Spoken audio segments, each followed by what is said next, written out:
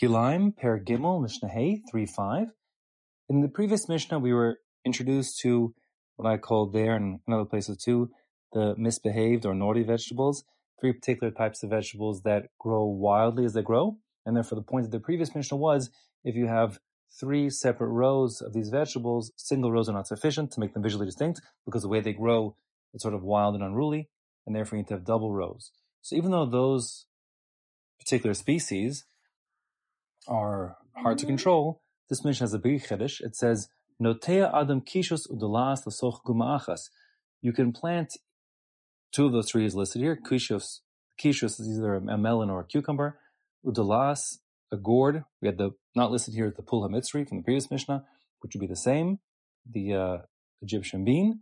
Lasoch Guma'achas, into a single hole. I mean, a very small hole. The hole could be just, a tefach deep and narrow close together. It doesn't matter. Ubelvad, provided that, shetei zu not l'tzad zeh, v'zu not l'tzad zeh. As long as these two plants that you planted a single seed of lean in two different directions, v'nota se'ar shel zu lakan, you have to just drape the foliage. Se'ar means hair, but if you look back to Peah, Perek Beis, Mishnah Gimel, you saw se'ar meant foliage there also. In the case of trees, here you have se'ar, the foliage of these plants are draped in two, you keep them in two separate directions. The se'er shalzu lakan, the hair, meaning the foliage of the other plant on the other side. And that way you'll have two plants growing out of a single hole, but since it's visually distinct where they're coming from and where they're going to, and that they've been planted together and overlapping and intertwining, so then it's going to be permissible. The next words of the Mishnah, as we have them, are probably not the original Mishnah, according to most. They were introduced later on, the Rambam doesn't have them, etc. The Mishnah reads, Shekol ma she'asru chachamim, all that the rabbis forbade in this regard, lo gazru, they were all rabbinically decreed, only because ela mipnei maras ayin, so it shouldn't look like a person has planted two species together.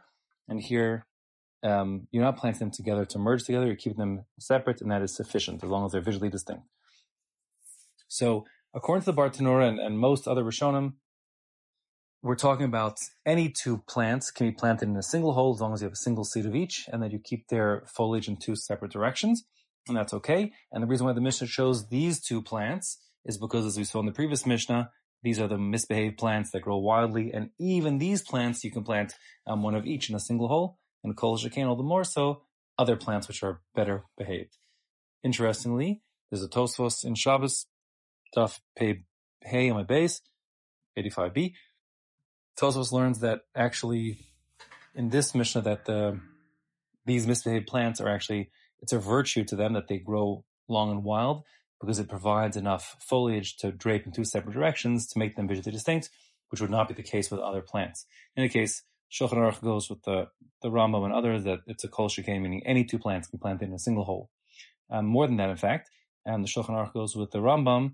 You can look it up for yourself. It's in Yoreh Reish Tzadi Zayin, Lamed Aleph. Let's see, Lamed Aleph. So that's Yoreh 297, paragraph 31. That the Shulchan Aruch goes like the Rambam, based on Yerushalmi, you can even do 4 seeds in a single hole.